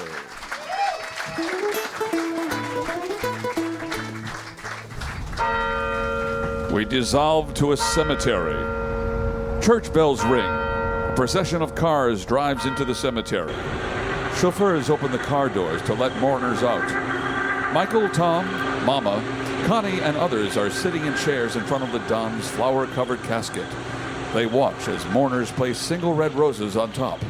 Michael is carefully watching everyone's expression, like Larry David does in Curb Your Enthusiasm, to see if he can get a tell on anyone who might be the traitor. We see Johnny Fontaine and Clemenza toss roses onto the grave. Barzini is next in line, tosses a rose, and gives Michael an evil glance and nod. Suspicious. We see Tessio all over Barzini's shit and then walk towards Michael. Mike, can I have a minute? Well, gee, Tessio, this is kind of a bad time. My father just died. No one else here has bothered me. You can see I'm just sitting here minding my own business. Is there truly no other time we can do this? God, I hate you. Do I have to get up? Oh. Barzini wants to arrange a meeting. He says we can straighten out any of our problems. You talked to him? Yeah. Well, I apologize, Tessio. This is terrific. I'd love to straighten out my problems with you, my dad's trusted friend and our arch enemy of 50 years. I'm so glad you're proactive about this. Yeah, I can arrange security on my territory. All right? And you're arranging security on your territory? Well done, Tessio. You've really thought of everything. Well, how could I say no to such a well-thought-out and perfectly planned offer? It's as if you've been scheming behind my back for months to come up with this plan. Thanks, Mike. You're going to love Barzini. He's a great guy. Got it, a great guy. Hey, you know who else was a great guy? Hal Linden. And you stabbed him in the back to go do your own series, you selfish prick. I should have expected as much. Michael goes back to his seat and sits beside Tom. Do you know how they're going to come at you? Oh, get this. They're arranging a meeting in Brooklyn, Tessie's ground, where I'll be, quote, safe. What an asshole. I always thought it'd been Clemenza, not Tessio. Yeah, it's a smart move. Tessio was always smarter. And remember, I always said Clemenza's the fat one and Tessie's the smart one. If the move were to take over a Denny's, it would have been Clemenza. But I'm going to wait after the baptism. I've decided to be godfather to Connie's baby. And then I'll meet with Don Barzini and Tatalia, all the heads of the 5 families. Aha. Nice. Okay, what does one thing have to do with the other? Oh, you'll find out. Are you giggling? You're out, Tom. All right. I hate you. So, here we go. We cut to the interior of a church. Organ music is heard, and as usual, a baby is crying. Kay carries Carlo and Connie's baby towards the altar, followed by Michael.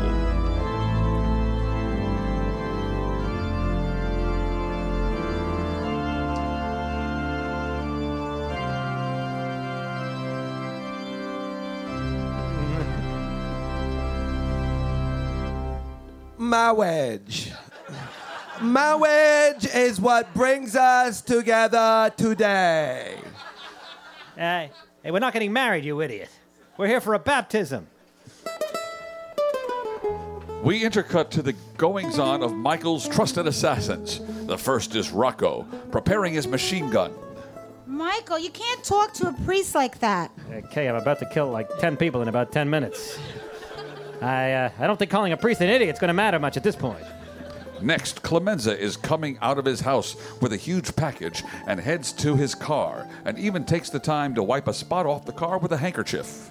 I'm going to breathe on your baby now. It wards off evil spirits. Jesus, Father, you ever hear of a tic-tac? Next up, Willie Chichi is getting a shave as the barber takes a wad of hot shaving cream and begins applying it to his face while Chichi is smoking, mind you. It really doesn't get much manlier. Okay, now I'm going to dip my hand in some Vaseline and sprinkle it on the baby's lip and chin. Why does everything this guy's doing sound so inappropriate? And the last two best pictures of the year deal with child molestation. It's all the rage, apparently. Finally, Alneri takes his old policeman uniform out of a suitcase as we intercut to the priest dipping his hand in more Vaseline and signing a cross on the baby's forehead. All right, that's enough with the Vaseline and the fondling. It's a girl, don't worry. Alneri is now dressed as a policeman and dumps a paper bag containing badges and a gun onto his bed. Because the good Lord would never disrupt the best game of my life! Hey, isn't that from Caddyshack? What gives? Clemenza, carrying his huge package, not a metaphor for his penis, ascends a very large staircase. One would question why they would give the fattest guy in their arsenal anything that had to do with stairs. Michael, do you believe in God, the Father Almighty, creator of heaven and earth? Yeah, I guess. Now we cut to what's happening with the heads of the families. First, Barzini, walking out of the building, stepping on a finished cigarette. Do you believe in Jesus Christ, his only Son, our Lord? I believe in all those things, thank you. Do you believe in the Holy Ghost and the Holy Catholic Church? Dynamite questions, Father. Well, I believe in ghosts. However, lately I'm having some doubts about the Catholic Church. But whatever gets me into heaven, am I right? No, Michael, you're so funny, and I'm so aroused by you. Barzini's car is parked. Alneri, dressed as a cop, motions to the chauffeur to move the car. Clemenza, if you can believe it, is still ascending the stairs. Michael, moris gladiatorin di policiar, which is Latin for Michael, do you like movies about gladiators? What the? Rocco is greeted by another man with a gun, and they descend steps. Chichi exits the barber shop. Michael, do you believe this baby will grow up to be in Godfather 3, where she would be directed by her actual father to have a kissing scene with her hot cousin Andy Garcia? I certainly do. Barzini and his bodyguard begin to descend the large steps of the courthouse building and spies Alneri, writing a ticket to his chauffeur. Chichi pauses on the railing, smoking on some steps, waiting for the right moment. Clemenza finally makes it to the 5th floor elevator and presses the button. Mo Green is hilariously getting a massage. Michael Francis Reezy, do you renounce Satan? I do denounce him, I really do, until, of course, I play him in The Devil's Advocate, where I ask Keanu Reeves to join me for some reason. An eternity with Keanu Reeves. It's the punishment I get for doing the movie Author. Hey. The murderers of the heads of 5 families are all taking place at the same time, synchronized perfectly. And now, here's a short video, horribly produced, to explain how each Don gets assassinated.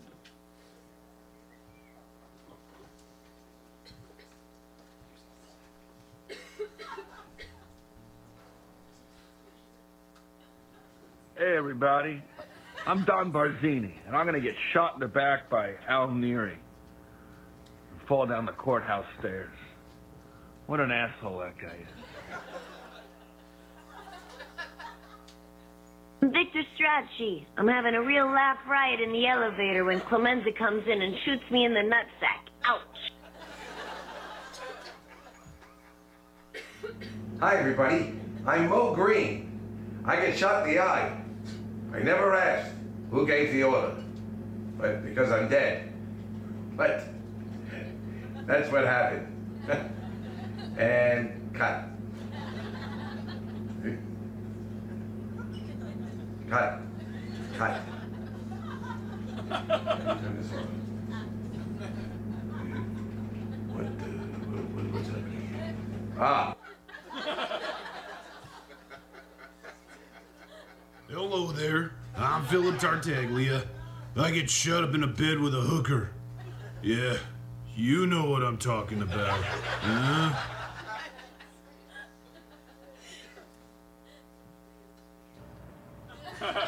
Hey, this is Don Cuneo, and I got shot in a revolving door by Willie Chi-Chi. He should have bumped the revolving door glass, because the family has a lot of buffers. You get it? All right, I'm done with that. Listen, Just Gal, I got an idea for you. You should combine your episode of Crashing with The Godfather. This would work. You ready? Here's how it will go. Pretend Don Cuneo is about to tell you he got a job doing warm-up for the Rachel Ray show. Here we go. Don Cuneo, I don't know, I'm going to take the deal with Corleone. I got to go over there. There's a revolving door. I might give it. I got it! Just Gal, take your shirt off. Take your shirt off. The devils are on the phone. They want the deal. Russ Manev's name's been besmirched. He's on an apology, Senator. And scene.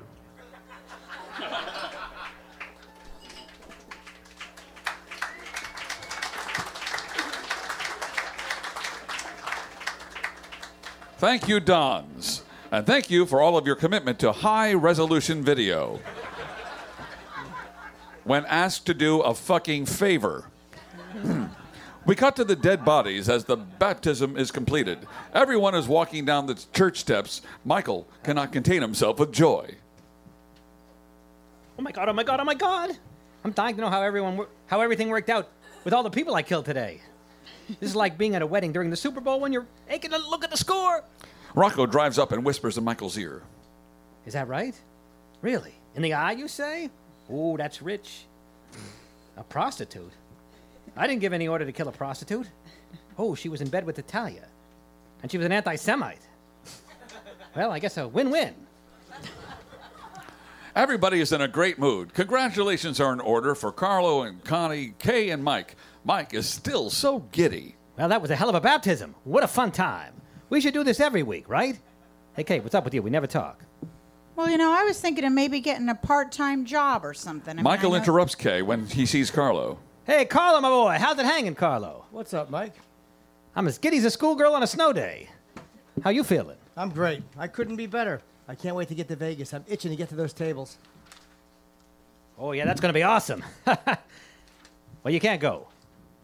Ah, gee, Mike, that's too bad. I was really looking forward to it. Yeah, well, something's come up. Everyone's going to leave without us.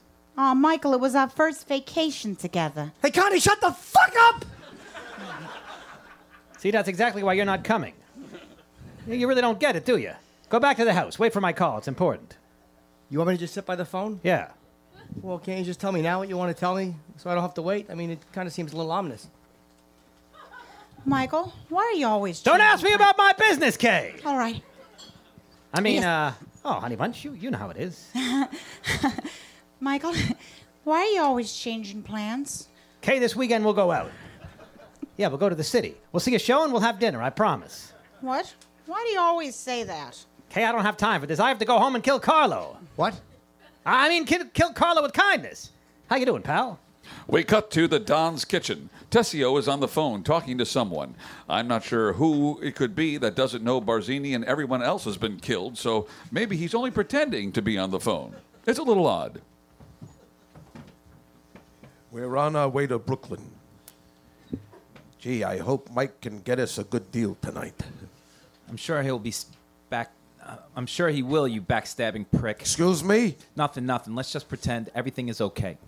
Tessie and Tom leave the house walking to the car until Willie Chi-Chi stops them. Sal, Tom, The boss says he'll come in a separate car. He says for you two to go on ahead. Hell, he can't do that. It screws up all my arrangements. Well, that's what he said. I can't go either, Sal. 2 more button men step up to Tessio and block his path. Tessio just stops and stares at everyone because he's figured out the jig is up. Tell Mike it was only business. I always liked him. Well, he understands that. But it's definitely a funny way of showing it, Tessio. Excuse me, Sal. Just gonna grab that gun from your jacket if you don't mind. Oh, sure. It wasn't even loaded. So, Tom, can you get me off the hook? For old time's sake. I could, but I won't. So there's no way I can get out of this? Can't do it, Sally. Then I'll just say this. I never actually liked Mike. I didn't care for his attitude when he poo-pooed on my pull-chain toilet idea. And when I say poo-pooed, I mean that literally and figuratively. And as for you, my Krutmik friend, I'm glad you're no longer consigliere. You suck, Tom. Fuck all of you. Tom gives a nod and the button men take Sal into the car. Hey, do you mind if we stop at a 7-Eleven on the way? I want to pick up a girly mag before they close. I don't mind. All those magazines, though. Too much Bush. Love Bush. We cut to Carlo's house. Daytime. Tom, Michael, Elneri, and Rocco enter. Carlo is dialing the phone, but when he sees all those ruffians come in, he gets nervous. You have to answer for Santino, Carlo. Mike, can I just have a minute while I finish this call? Sure, Mom. Yeah, I'll take you to church on Sunday. Then we'll go take those Girl Scouts out for lunch after we adopt those puppies from the cancer clinic. Okay, bye, Mom. So, Mike, what's up? You look terrific. You fingered Sunday for the Barzini people. And that little farce you played with me, sister? With my sister. You think that could fool a Corleone? Well, until now I thought it could. But seriously, Mike, I'm innocent. I swear on the kids. The ink isn't even dry on your kids' baptism papers yet. What? That's some Godfather, too. Yeah, I'm previewing. Now sit down. Carlo sits as Michael pulls a chair up next to him. Barzini's dead. Really? I never liked him. He never bathed. Let me finish. So was Philip Titalia, Mo Green, Strachey, Cuneo. Today I settled all family business. So don't tell me you're innocent, Carlo. Admit what you did. I'll get him a drink. Oh, God, thank you. I could use a drink. I'll have Brandy Alexander. Come on, don't be afraid, Carlo. You think I'd make my sister a widow? I'm godfather to your son, Carlo. All right. I really thought I was a dead duck. Right. Why would you make your Why would you make your sister a widow? That would make like 0 sense. Now go ahead, drink it. Wait a minute. What'd you do to it? Hey, who am I, Bill Cosby? Now come on, drink it. No, Carlo, you're out of the family business. That's your punishment. You're finished. I'm putting you on a plane to Vegas. Tom? That's it? I'm out of the family business? Big fucking deal. This is awesome. Tom hands Michael a plane ticket, which he hands to Carlo. I want you to stay there, you understand? Hey, I don't need a 5-ton weight to drop on me to leave. I am out of here. Only don't tell me you're innocent because it insults my intelligence and makes me very angry. Now, who approached you, Titalia or Barzini? Mike, I'd love to tell you, but I'm in such a rush. I got to catch that plane to Vegas. I'll call you as soon as I get there. Carlo! I can't remember. Everyone was talking. I guess it was Barzini. There, I said it. Barzini. Barzini! We're good, right? Good. There's a car waiting for you outside to take you to the airport. I'll call your wife to tell her what flight you're on. Ah, gee, Mike. You thought of everything. That's really quite kind. Now go on, get out of my sight. You seem mad. Rocco helps Carlo out with his coat. Well, aren't you the little flower drum song? Carlo pauses. Can I just say, even though I've only been in this family a short time, and I definitely get the feeling that you guys really never took to me, especially that horrible Sonny. Ugh, so glad he's gone, am I right? Anyway, I have never met a more nice and polite bunch of underworld hoodlums than you guys. You gave me a drink. You helped me with my coat like a gentleman. You're even going to call my wife so I don't have to waste time on the way to the airport. Carlo heads outside where the button men are putting Carlo's luggage into the rear of the car. Oh, my God. You guys even packed my luggage and are putting it into the car for me? You guys are just the absolute most, to say the least. Carlo gets into the front seat of the car. Clemenza is already in the car in the back. Hello, Carlos. Hey, Clemenza. Where the hell you been, you fat fuck? It's awesome to see you. Hey, check it out. I'm going to Vegas. I'm out of the family. Michael, Elneri, and Tom emerge as Rocco locks the door and the car begins to drive away. Carlo sticks his head out the window to say goodbye. So long, suckers. And it was me who set up the whole Bartzini thing to kill Sonny. Yeah, I did that. I'm Carlos, bitches. Ha ha ha. Clemenza garrots Carlo, who gets pulled back and kicks his feet at the windshield, which breaks as the car continues to roll. What a gruesome ending for such a delight like myself. Oh, well, that's what you get when you punch a pregnant woman in the face. Carlo out! We dissolve.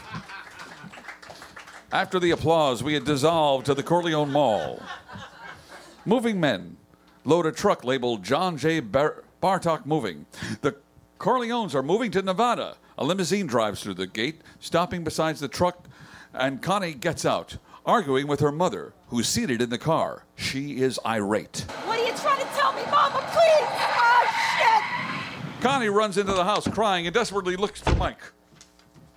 Michael, where are you? Michael! Connie storms into the den. Michael is sitting at his desk with Elneri behind him. It doesn't look like he's doing anything, but when somebody opens the door unexpectedly, and you're always expecting somebody to be getting a blowjob. Michael, you lousy bastard! You killed my husband! You motherfucker! Carlo's dead? Oh, no. You waited until Papa died so nobody could stop you. Then you killed him. Then you blamed him for Sonny. You did all that shit, you motherfucker. You always did. Everybody did. Fuck you.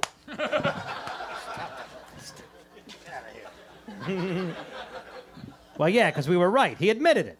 But you never thought about me. You never gave a damn about me. You never thought that maybe I like being hit in the face all the time and, you know, having my life threatened while I'm sleeping. You didn't think maybe that could turn me on or something or what, you know, I was into personally. This is just like the time when we were kids and you told me, you know, you told Mom about how I kissed that boy when I told you not to. It's like that. Yeah, it's exactly like that. What the fuck? Now what am I going to do? Find a nicer guy. Connie is inconsolable. Kay puts her arms around her to calm her down. Sorry. Why do you think he kept Carlo at the mall all the time? He knew he was going to kill him. Why do you think that happened, huh? Well, I wasn't positive until the Magic 8 Ball said I should.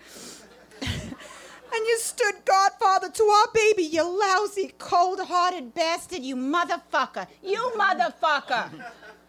Want to know how many men he killed with Carlo? Read the papers. Read the papers, you motherfucker. Hold on. It's in the paper. Yeah. Hey, guys, how do you like that? We made the paper. That's your husband. That's your husband. Connie goes towards Michael. Elneri holds her back until Michael motions is okay. Come here, Connie. Aren't you adorable? Give your older brother a hug, huh? Hey, you remember that time Pop farted while he was driving us to Sunday school? That was classic, yeah. Wait, no, you motherfucker.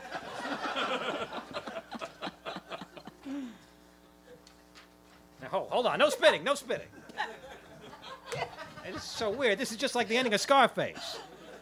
Good thing she doesn't have a weapon. I'll get her upstairs. Go get her a doctor. Al takes Connie out of the room. Michael sighs, then lights a cigarette. He knows Kay is staring at him, but he's going to pretend not to notice.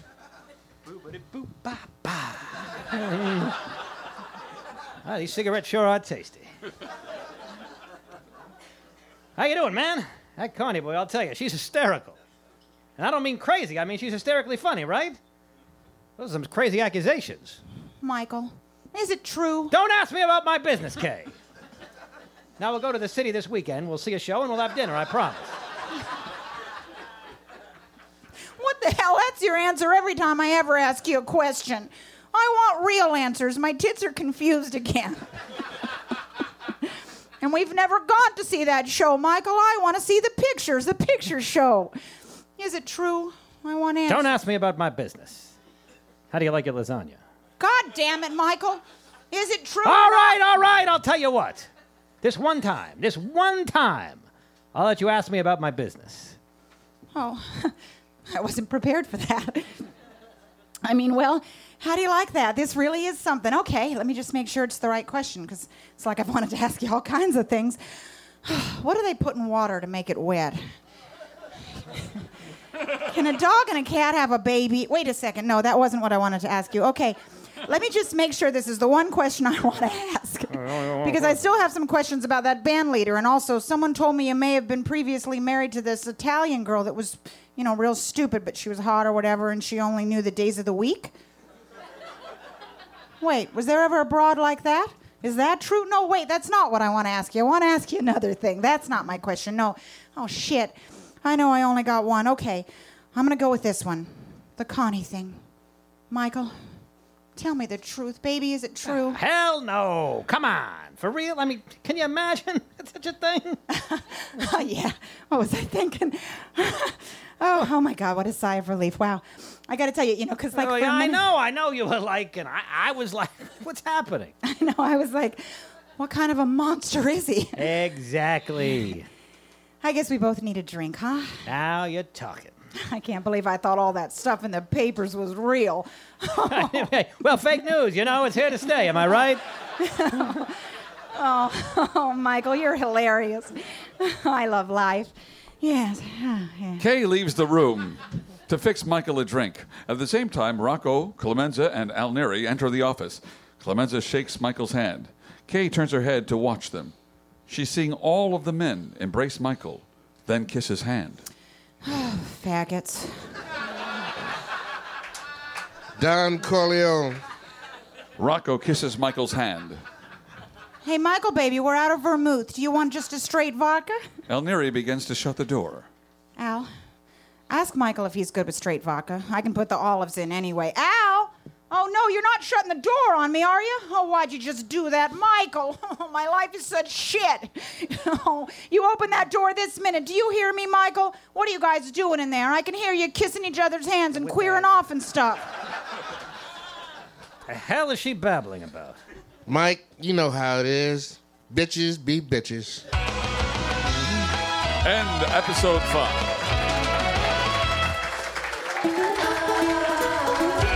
The Godfather, everybody. That's our show. Let's meet the cast. Mateo Lane, everybody. Mateo Lane's going to be at the Pangea. Mateo at the Bonsoir on May 27th. Thank you, Mateo. William Stevenson will be around at the Comedy Cellar right Thursday night around the corner. Lenny Marcus will also be at the Comedy Cellar Thursday night. There's Lenny. Greg Rogel will be appearing here tomorrow night on this stage. Rachel Feinstein appearing with the Chuckle Patch at the Magic Garden May 19th through the 22nd. Mr. Jim Norton, you can hear him every day on the Jim and Sam Show on Sirius XM Radio, channel 103. And Danny Natterman every week on the Comedy Cellar Radio Show on Sirius XM. Colin Smith on guitar, Noam Dwarman on mandolin, and Susan Wang on the accordion.